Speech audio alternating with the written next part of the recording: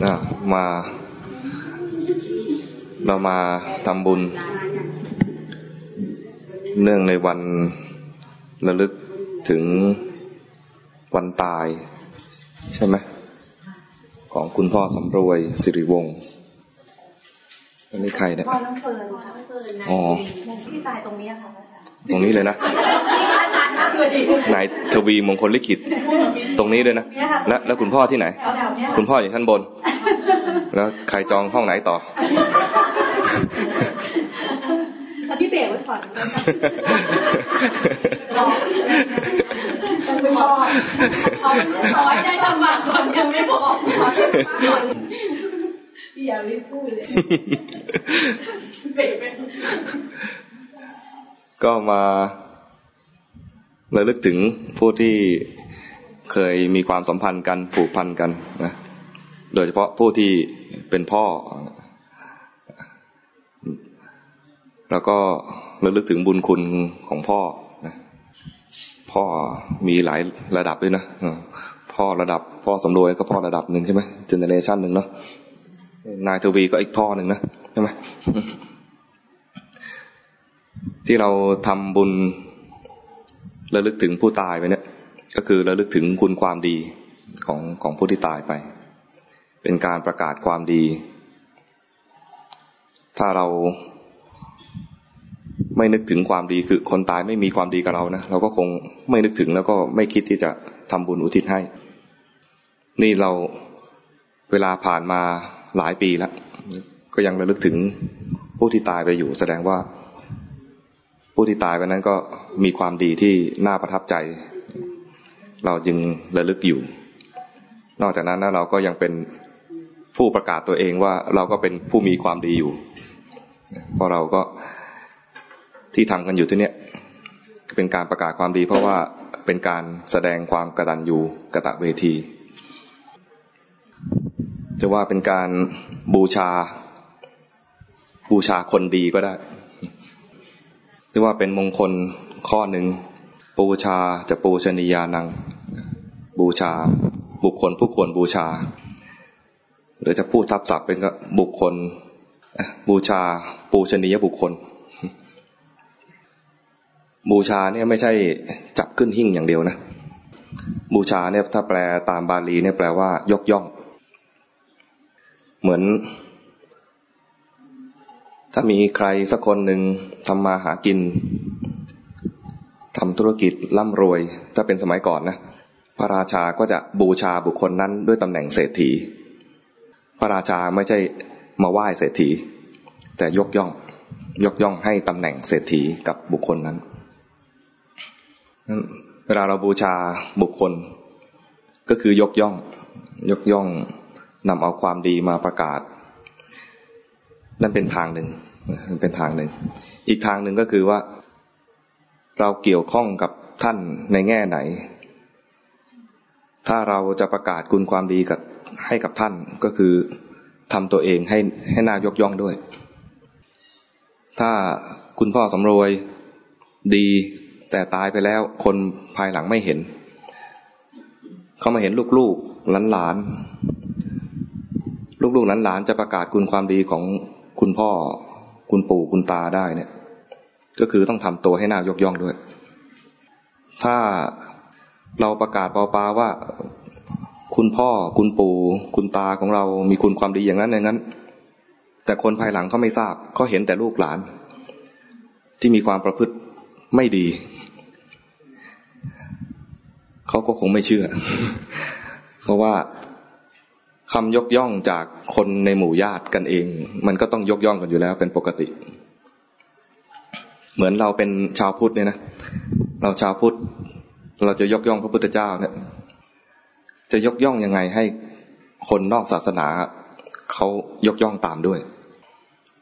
หรือคนที่เขาไม่สนใจพุทธศาสนาเลยเขาเห็นแล้วก็ยกย่องตามด้วยเราบอกเราเป็นชาวพุทธแล้วเราก็ไหว้พระ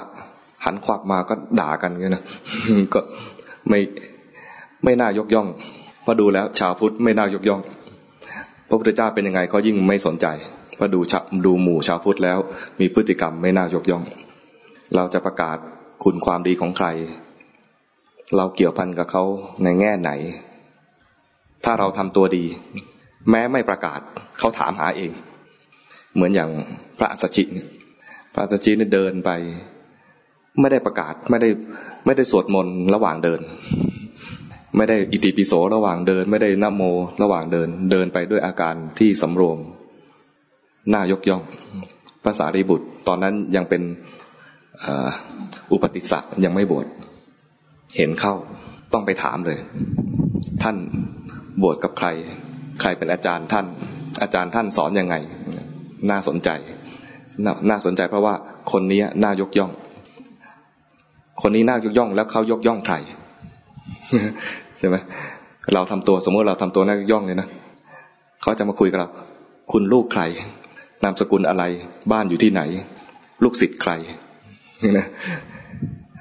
ถ้าเราโมแต่เปล่าประกาศว่าพ่อฉันดีศาสดาของฉันดีไงนะแต่เราไม่ได้ทำตัวหน้ายกย่องเลยเนี่ยนะเราก็ทำลายศาสนาไปในตัวทำลายวงตระกูลไปในตัวคุณแม่ยังอยู่จะยกย่องคุณแม่ให้ชื่นใจทำตัวให้ดี ทำตัวให้ดีให้แม่เห็นแล้วยิ้มคนอื่นเห็นแล้วก็ยกย่องอย่างนี้นะเราอยู่แล้วเราก็มีคุณค่าในการมีชีวิตอยู่ของเราไม่ใช่อยู่แล้วทำหน้าที่เพียงเปล่าประกาศหรือเขียนยกย่องลงในหนังสือไว้อาลัยตอนเผาศพ ไม่พอนะ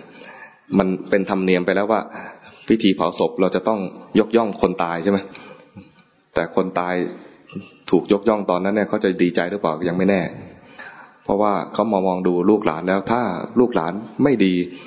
ถึงเขาจะเป็นเทวดาแล้วเขามองลูกหลานแล้วเขาก็สลดใจถ้าเป็นผู้ที่ต้องการบุญอยู่ยิ่งไม่มีบุญให้ดีใจเลยฉะนั้นสิ่งที่เราจะทำก็คือทำตัวให้น่ายกย่องด้วยเราบูชาบุคคลผู้ควรบูชาคือพ่อแม่ปู่ย่าตายายก็คือทำตัวให้น่ายกย่องต่อไปด้วยถ้าเขาน่ายกย่องอยู่แล้ว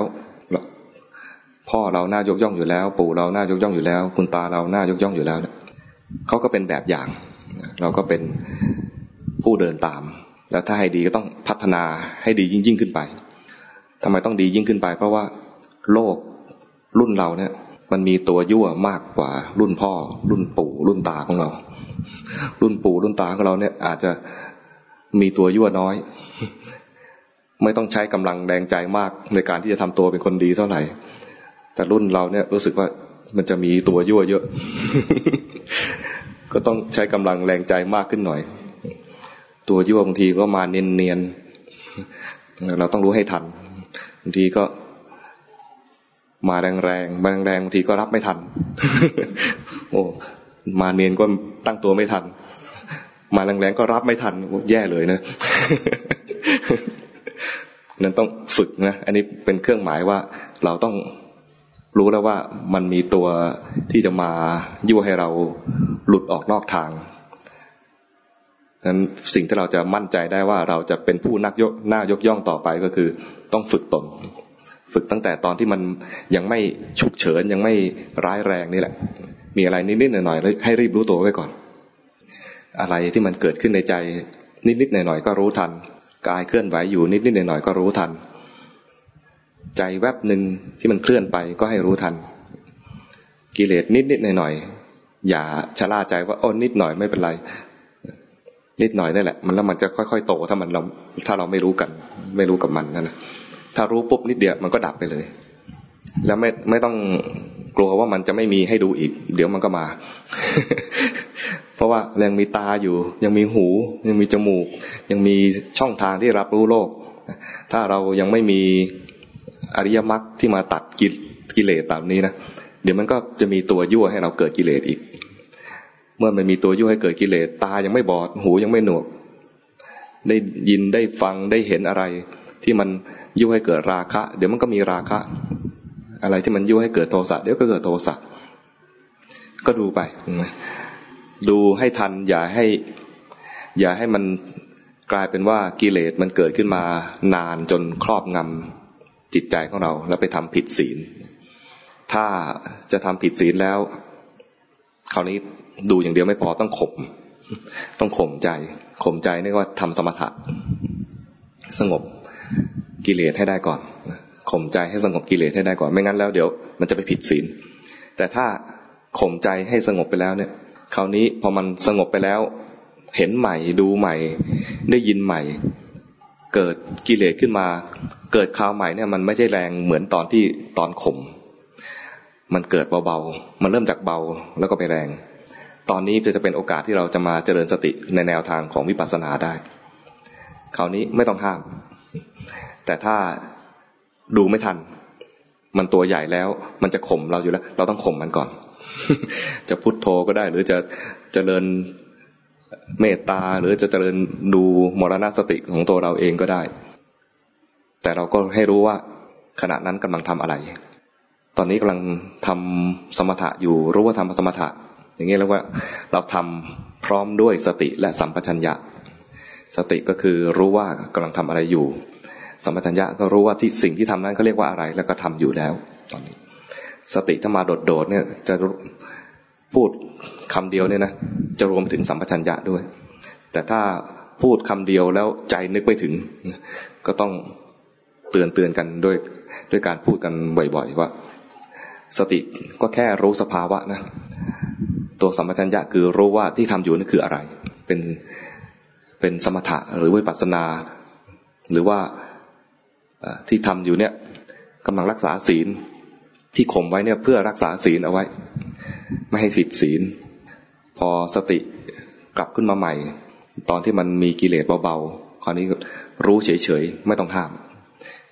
ที่ไม่ต้องห้ามเพราะว่าถ้าโมแต่ห้ามเนี่ยนะมันจะมีการแทรกแซงกิเลสที่ดับไปก็กลายเป็นดับด้วยการแทรกแซงแบบตั้งใจมันจะกลายเป็นว่ามันดับเพราะฉันทำมันดับเพราะฉันเจริญอานาปานสติมันดับเพราะฉันเจริญเมตตามันดับเพราะฉันเจริญอะไรมรณสติดูความตายแล้วมันก็ดับฝ่อไปเลยกิเลสฝ่อไปเลยมันมีการทำถ้ามีการทำแล้วมันดับไปเนี่ยจิตจะไม่เห็นเลยว่ามันมีลักษณะที่มันเป็นไปเองคือมันมีเกิดมีดับเองจิตมันจะไม่จำว่ากิเลสมันเกิดดับเอง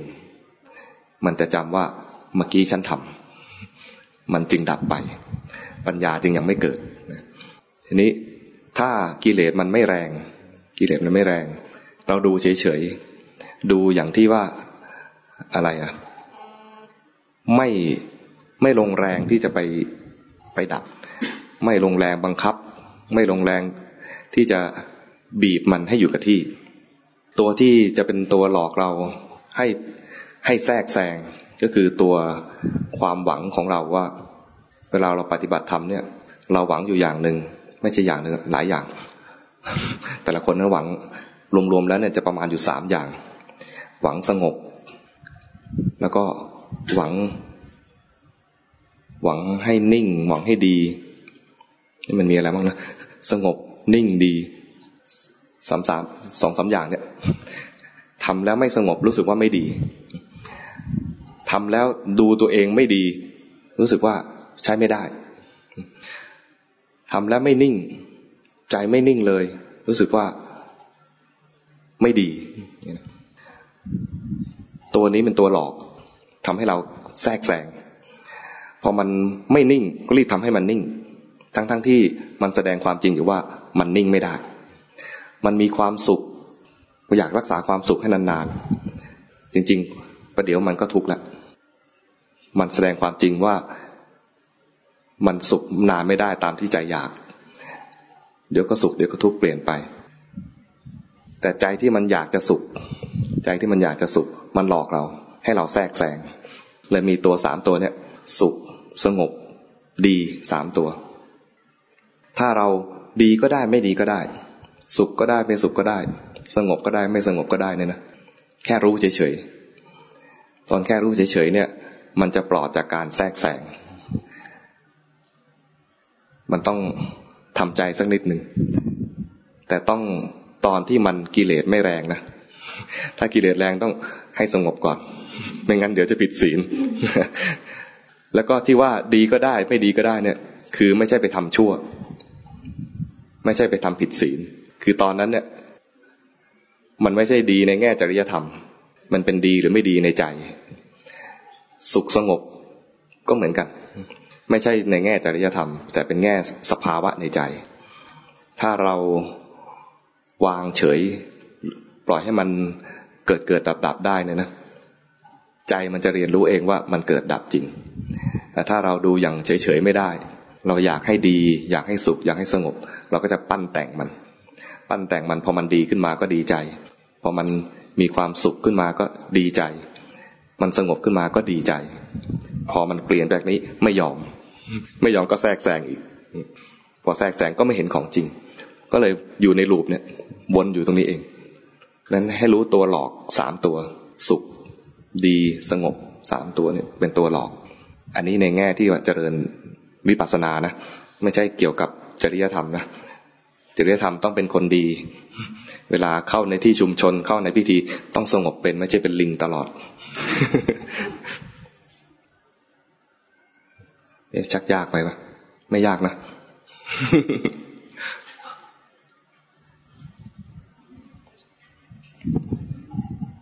คงพอสมควรมั้งเนาะมาอย่างนี้ก็น่าจะเป็นการทำตัวให้น่ายกย่องสมเป็นลูกหลานของคุณพ่อสำรวยเป็นลูกของคุณพ่อทวีนะคนเดียวเหรออ๋อแต่คุณพ่อสำรวยนี่หลายคนใช่ไหม เราอยากให้คนทั้งโลกเนี่ยรู้จักคุณพ่อสำรวยในแง่ไหนมันขึ้นอยู่กับเราแล้วนะคุณพ่อสำรวยไม่ได้อยู่ให้ชาวโลกก็เห็นแล้วใช่ไหมตอนนี้เราเป็นผู้ที่จะประกาศให้ชาวโลกรู้ว่าคุณพ่อสำรวยดีแค่ไหนก็คือพวกเราที่อยู่ข้างหลังเนี่ยจะทำตัวดีแค่ไหนแล้วนึกถึงต่อไปด้วยว่าเราจะยกย่องพุทธศาสนาของเราเนี่ยได้ดีแค่ไหนก็คือให้คนนอกศาสนามาดูเราหรือคนที่ประกาศตัวว่าเป็นศาสนาพุทธแต่เขายังไม่ได้เข้ามาปฏิบัติประพฤติปฏิบัติเนี่ยนะเขาเห็นเราว่าเข้าวัดบ่อยเป็นนักปฏิบัติเนี่ยเขาจะมองครูบาอาจารย์ในแง่ไหนเขาจะมองพุทธศาสนาในแง่ไหนเขาจะเบื่อธรรมะไหมขึ้นอยู่กับพวกเราเนี่ยที่เราหันหน้าเข้ามาศึกษาพุทธศาสนาแล้วเนี่ย